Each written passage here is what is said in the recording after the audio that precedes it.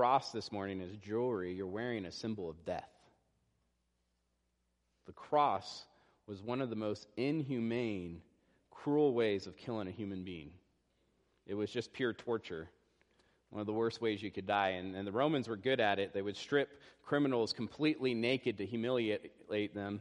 They would nail their hands and feet to a wooden cross, which was extremely painful because the weight of your body would be on major nerves. That's what would be holding your weight. It didn't damage, though, any vital organs, meaning unlike the guillotine or unlike the electric chair, death usually happened very slowly on the cross, sometimes taking days. People actually died on the cross. Eventually, the death was by suffocation, not being able to breathe. The position that you would be held in would be in a place where you couldn't take breath, so you'd have to pull yourself up to take a breath in the nails that were on those nerves, and the painful way of pulling yourself up to take a breath and then get back down where you couldn't breathe. And you did that until the cramping and pain and fatigue got so bad that a person couldn't push himself up anymore and eventually suffocated to death. If the Romans were merciful, they'd break your legs. They'd break your legs so you couldn't push up and you would suffocate quicker. Often they would leave the body days after death to rot and be eaten by birds, because Rome used the cross as a symbol. The symbol was, don't mess with Rome. Don't mess with the government. It's interesting, in antiquity, it was considered such a horrible thing, a horrible act, that it's hard to find a description of it.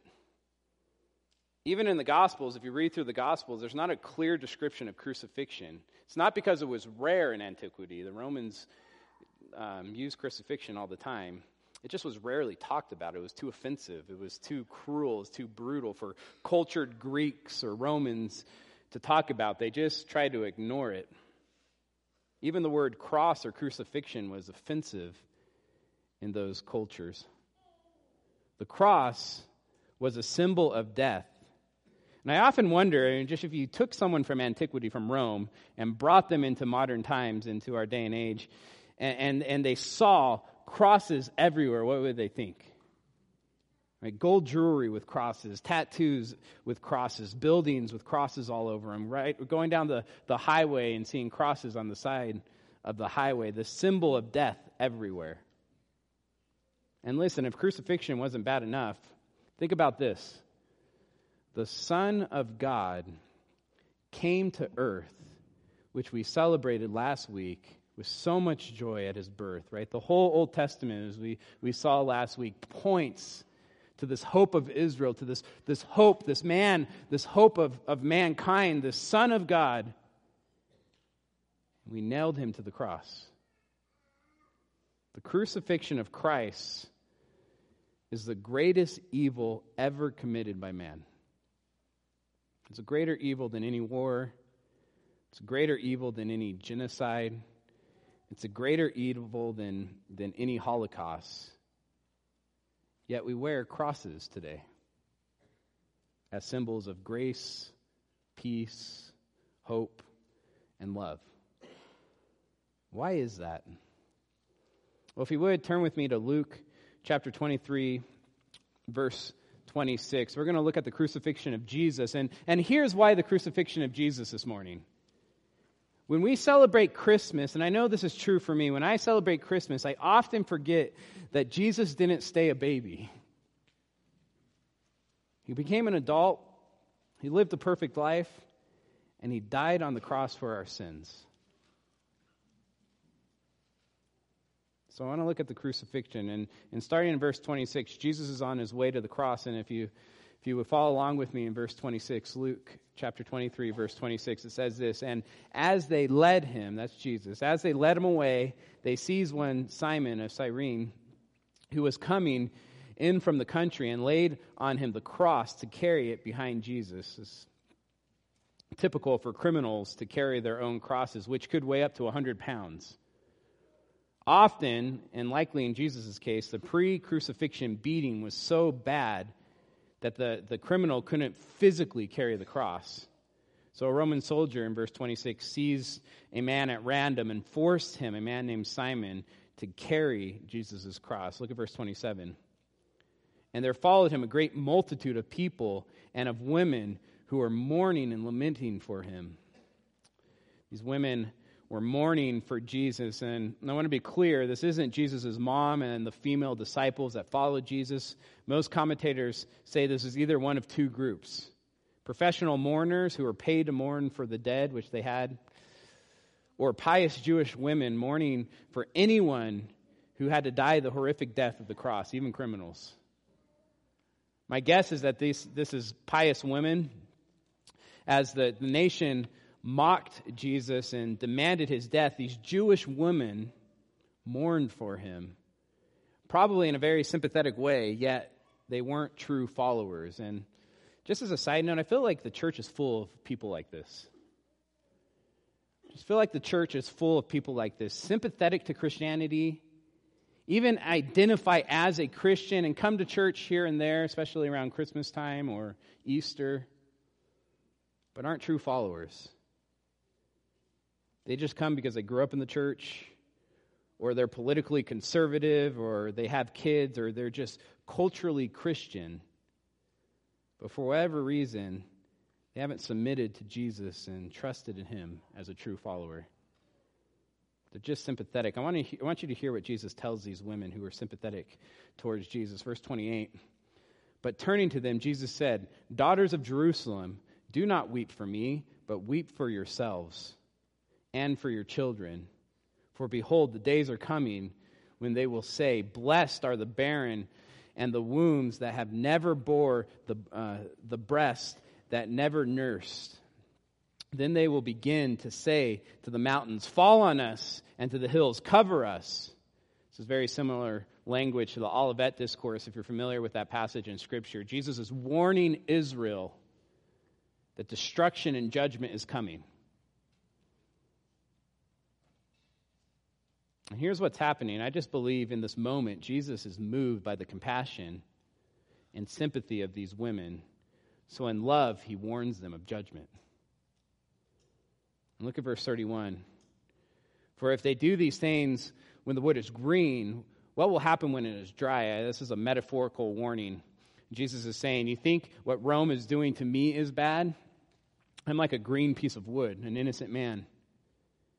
Fire doesn't burn a green piece of wood very well. Jesus is saying, mourn for yourselves because what Rome is going to do to you. A dry piece of wood, a guilty nation. I really believe Jesus is warning of a horrific judgment which happened in 70 AD where Rome came in and completely destroyed Israel. Completely destroyed Israel, destroyed the temple, massacred men, women, and children. Bodies laying in the street everywhere, hundreds of men crucified in one day. Jesus was warning these women of the judgment that was coming. Look at verse 32. Two others who were criminals were led away to be put to death with him. And when they came to the place that is called the Skull, there they crucified him and the criminals, one on his right and one on his left. Verse 34, and Jesus said, Father, forgive them, for they know not what they do. You see the compassion and love of Jesus? What's happening in this moment when he says this? Verse 33 says, there they crucified him. And he cries out, Father, forgive them, for they know not what they do. He's probably praying, I think, for the soldiers. Unlike the religious leaders who knew exactly what they were doing, the soldiers were just doing their job. And don't get me wrong, they were sinning. But they were doing what they were ordered to do. And Jesus, as he's getting crucified, has concern for others. I mean, think about that. Jesus at this point is so beat up he can barely walk. With the little energy he has, he compassionately warns these mourning women. And as they're nailing his hands and feet to the cross, he prays for the soldiers that are swinging the hammers. That's the Savior we follow. That's the model of love that is our example. To love those that hurt us.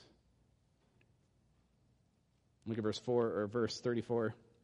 And they, these are the soldiers, cast lots to divide up his garments. This is fulfillment of Psalms 22:18, which it says, they divided my garments among them, and for my clothes they cast lots. That is 1,000 years before Christ was born. That prophecy. In verse 35 it says this, and the people stood by watching, but the ruler scoffed at him, saying, he saves others, let him save himself. If he is the Christ of God, his chosen one. Again, this is fulfillment of Psalms 22, this time verse 7, which says, all who see me mock me. They make mouths at me. They wag their heads. And this is what they say, verse 8. He trusts in the Lord. Let him deliver him. Let him rescue him, for he delights in him. They are saying mockingly, he trusts in God. Let God save him. Look at verse 36. The soldiers also mocked him, coming up and offering him sour wine and saying, if you are the king of the Jews, save yourself. If you are God's chosen one, the Messiah, save yourself. Right? If you are God's, if God truly loves you, won't he save you? Which leads to an interesting question. And I know all these people are mocking Jesus, but where was God the Father during the crucifixion? And so what the religious leaders are asking, again, mocking, verse 35, they say, let him save himself, for he is the Christ of God, his chosen one. Right? He is God's chosen one, the Christ. He is the Son of God. If God truly loves this man, surely he will be saved. God will stop this. Right? Where was God during this evil, this horrific sin? The greatest evil man has ever witnessed. Where was God? I love how John Piper responds to this question. He says this, to answer a question like that, we should put our hands on our mouths and silence our philosophical speculations. In other words, we should approach this question with all humility. When we talk about God's role or non-role in evil events, especially the crucifixion, the greatest evil that's ever happened, all that counts is what God himself has shown us in his word. And when it comes to the crucifixion, the first thing God shows us is that he knew every detail that would happen. Every detail that would happen. Let me just give you some examples. Scripture showed that evil men would reject Jesus. Psalms 118 said, the stone that the builders rejected has become the cornerstone. Scripture showed that Jesus would be hated. John 15:25, Jesus says, the word that is written in their law must be fulfilled. Their law must be fulfilled. They hated me without a cause. He quotes Psalm 35. Scripture showed that all the disciples would abandon Jesus. And Jesus quotes Zechariah 13 by saying, you will all fall away because of me this night. For it is written, I will strike the shepherd and the sheep of the flock will be scattered. It's Mark 14. Scripture showed that Jesus would be pierced. Isaiah 53:5 says he was pierced for our transgressions. That was 700 years before Christ. That was written. In Zechariah 12:10, it says this, so that when they look at me, on him whom they have pierced, they shall mourn for him. That's 500 years before Christ. In Psalms 22:16 says, for dogs encompass me, a company of evildoers encircle me. They have pierced my hands and feet. That's 1,000 years before Christ. 1,000 years before crucifixion was even invented. Scripture predicted that Jesus would be beaten to the point of disfigurement. Isaiah 52:14 predicted that his appearance was so marred beyond human semblance. Even Jesus himself predicted down to the details how he would be killed. In Mark 10:33, Jesus said, "See, we are going up to Jerusalem, and the Son of Man will be delivered over to the chief priests and the scribes, and they will condemn him to death and deliver him over to the Gentiles," that's the Romans. Verse 34, "and they will mock him and spit on him and flog him and kill him. And after 3 days he will rise." Exact details of what happened. God knew exactly what would happen to Jesus. He would be rejected, hated, abandoned, betrayed, condemned, spit upon, flogged, mocked, pierced, and finally killed. God knew it all before any of it happened. And he clearly, being God, had the power to stop it. In Matthew 26, in fact, Jesus tells Peter, "Do you think that I cannot appeal to my Father, and he will at once send me more than 12 legions of angels?" God knew what would happen to Jesus. And God the Father had the power to stop it. But listen, the Bible takes it one step further. God didn't just allow the crucifixion to happen. And this is where people get uncomfortable. So I'm going to let Scripture speak for itself. In Mark 14:27, Jesus tells the disciples, "You will all fall away." Jesus is quoting the Old Testament, and this is what he says. Jesus told them, "For it is written, I will strike the shepherd, and the sheep will be scattered." This is a prophecy from Zechariah 13:7, which says this, "Awake, O sword, against my shepherd, against the man who stands next to me, declares the Lord of hosts. Strike the shepherd, and the sheep will be scattered." And here's my question. Who is doing the striking? It's clear in Zechariah, it's Yahweh. God is doing the striking. Who is he striking? The shepherd. Zechariah 13:7 says, "The shepherd, the man who stands next to me," in the ESV. The NASB says this, "against the man, my associate."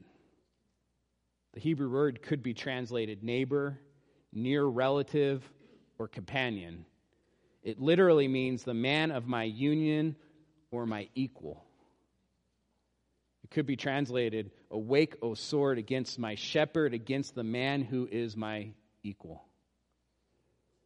It's a clear picture of God the Father striking, crushing God the Son, his shepherd, his equal. But here's where it gets confusing, because when you look at Luke 23, it doesn't seem like God is the one crushing Jesus. I mean, if anything, the Bible says it's Pilate who sends Jesus to the cross. Or it's Herod who could stop it, but he doesn't do anything. He just mocks Jesus and allows it to happen. Or it's the religious leaders who demand his death. Or it's the Jewish nation that yell, "Crucify him, crucify him." Or it's the soldiers who literally drove the nails in his hands and feet. If anything, God the Father just seems absent, passively allowing at best. Doesn't seem like he was actively striking the shepherd. Well, if you would, turn with me to Acts chapter 4, verse 24. Acts chapter 4, verse 24. I think this passage gives us some insight of what is going on at the crucifixion. Let me just give you some quick context of what's going on in this passage in Acts. The disciples are praying for boldness. They're facing persecution, and they're praying for boldness.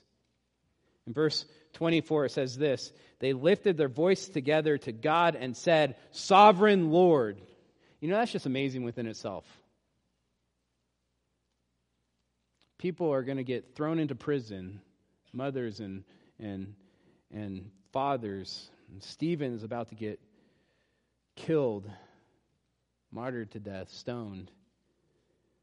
These disciples are facing heavy persecution, and the first words that come out of their mouth is, "God, you're in control. You're in control. I trust you. Sovereign Lord, who made the heavens and the earth and the sea and everything in them." In other words, you can do whatever you want, God. You want to stop this persecution? Who through the mouth of our father David, your servant, said by the Holy Spirit, "Why do the Gentiles rage And the peoples plot in vain. The kings of the earth set themselves, and the rulers were gathered together against the Lord. That's capital Lord. That's Yahweh in Psalms. And against his anointed, that's Jesus. Kings, governors, and nations plotting against God and Jesus, God the Father and God the Son. And this is the crucifixion that Peter is talking about. Look at verse 27. For truly in this city they were gathered together against your holy servant Jesus, who you anointed, both Herod and Pontius Pilate, along with the Gentiles and the people of Israel, to do whatever your hand and your plan had predestined to take place. That's an amazing statement. All the characters surrounding Jesus' death, Herod, Pilate, the Romans, the people of Israel, they did whatever your hand and your plan had predestined to take place. John Piper says this: it's a strange way of speaking to say that God's hand and plan have predestined something to happen. One does not ordinarily think of God's hand predestining. How does a hand predestine? Here's what I think it means. The hand of God ordinarily stands for God's applied power, not power in the abstract, but earthly, effective application of power. The point of combining it with plan is to say that it's not just a theoretical plan. It's a plan that will be accomplished by God's own hand. Another way of saying it is like this. It was by God's hand and plan that he predestined both Herod, Pilate, along with the Gentiles and the people of Israel to crucify Jesus. Which leads to a question. Does it mean that Herod and Pilate aren't responsible for their actions? No, they're responsible. They're responsible. Turn with me to Acts chapter 2, verse 22. Because you see something very similar when Peter's preaching in this passage. Acts chapter 2, verse 22. I just hope you see the apostles' high view of God's sovereignty.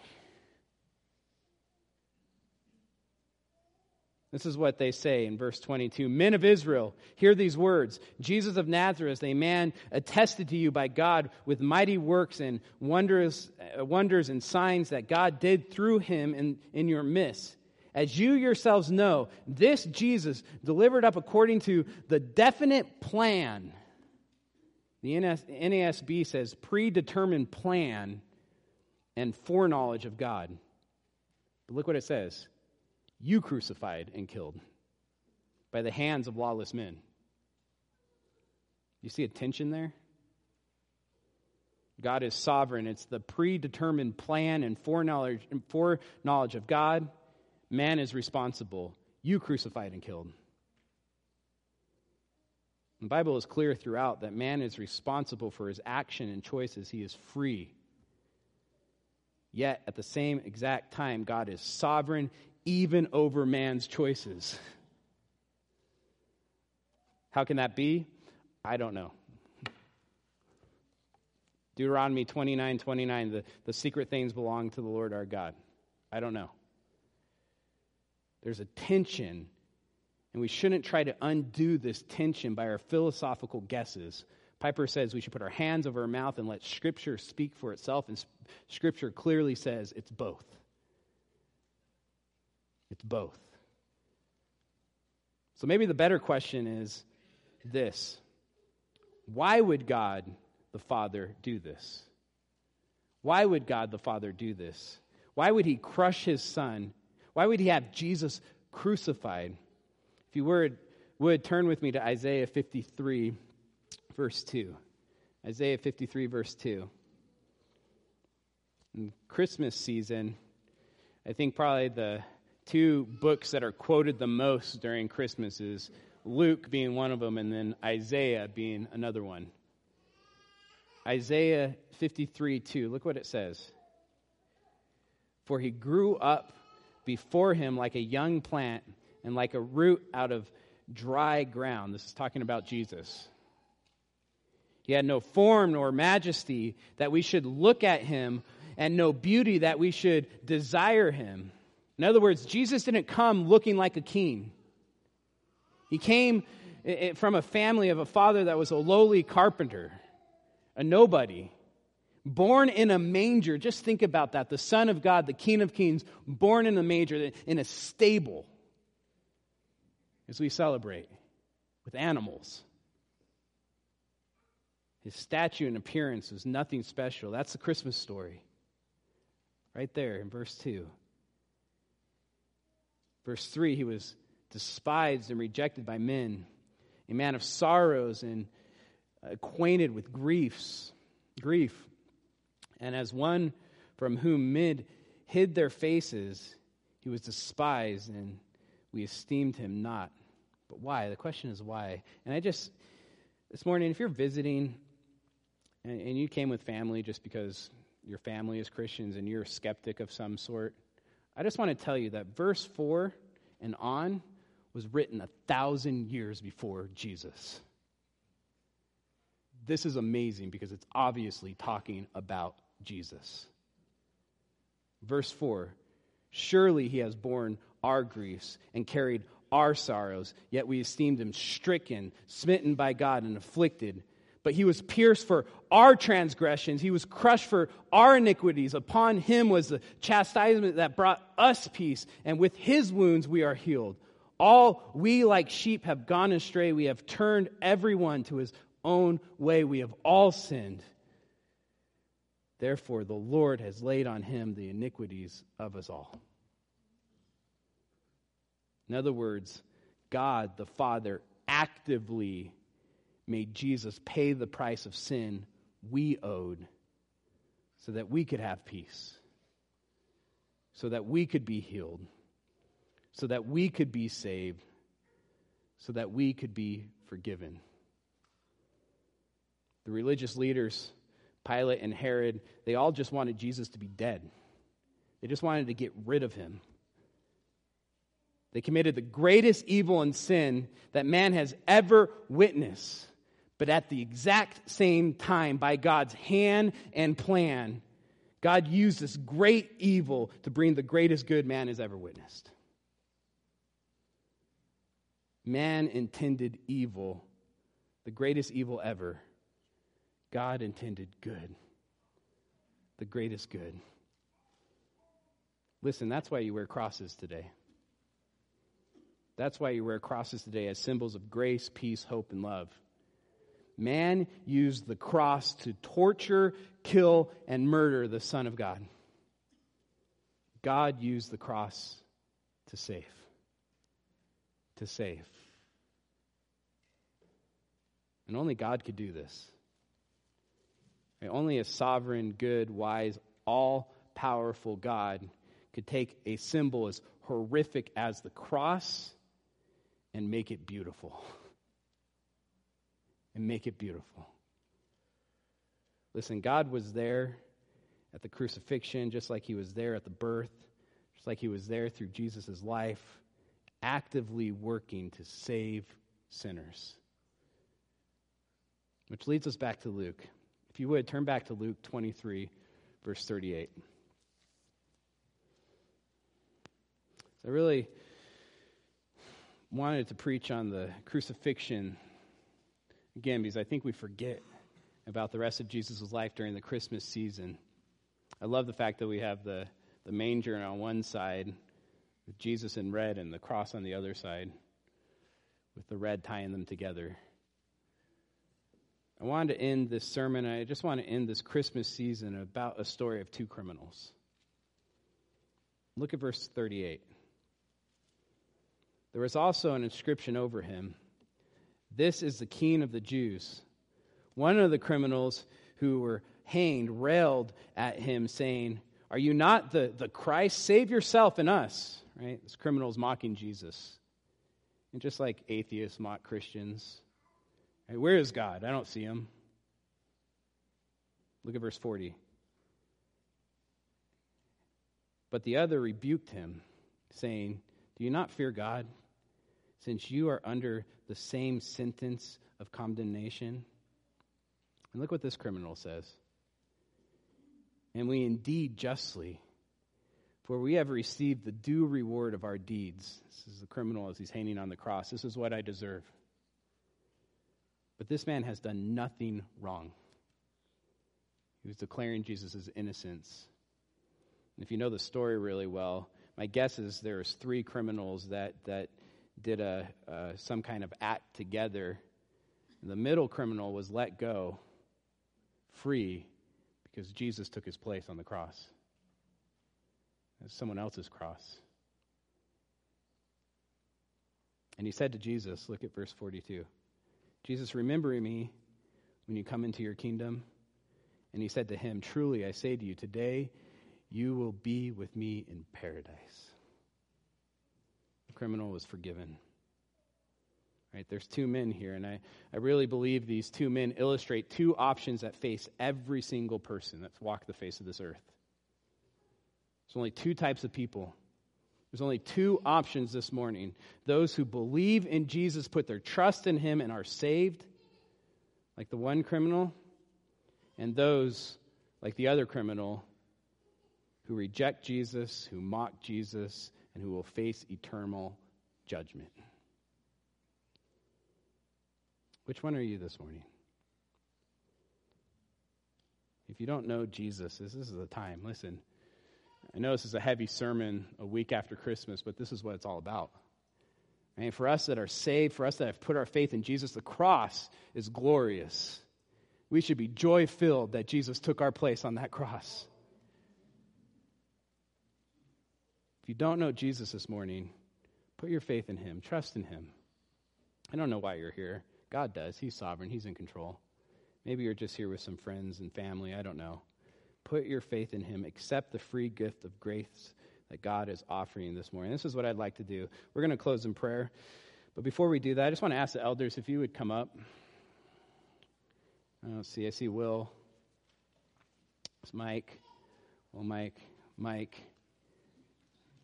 and Mike, Matt, and Jim. Hey, these are the pastors of our church. These are godly men. If you don't know Jesus and you want to know him, it's between you and God, but these men can tell you and tell you about him and what it means to accept that free grace of gift. Please come and talk with them if God has laid it on your heart. I'd also say this. I know Christmas and New Year's and Thanksgiving, this time of season, it's just a hard time of season for some people. If you're struggling, these men would love to pray for you. These men are up here to pray for you and be with you. As we get up and start greeting and stuff, and you want to sneak over there and talk with them, please do that this morning. And if you would, let's pray.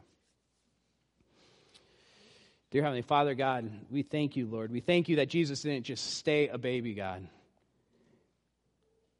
That you protected him from men that were trying to kill him when he was a baby, Lord. That you guided him, that you were with him, Lord, as he lived his perfect life, Lord, not sinning once. And that you were there on the cross, Lord. It says in Isaiah, it pleased you to crush him. Because that meant salvation for us. It's a remarkable thought, Lord.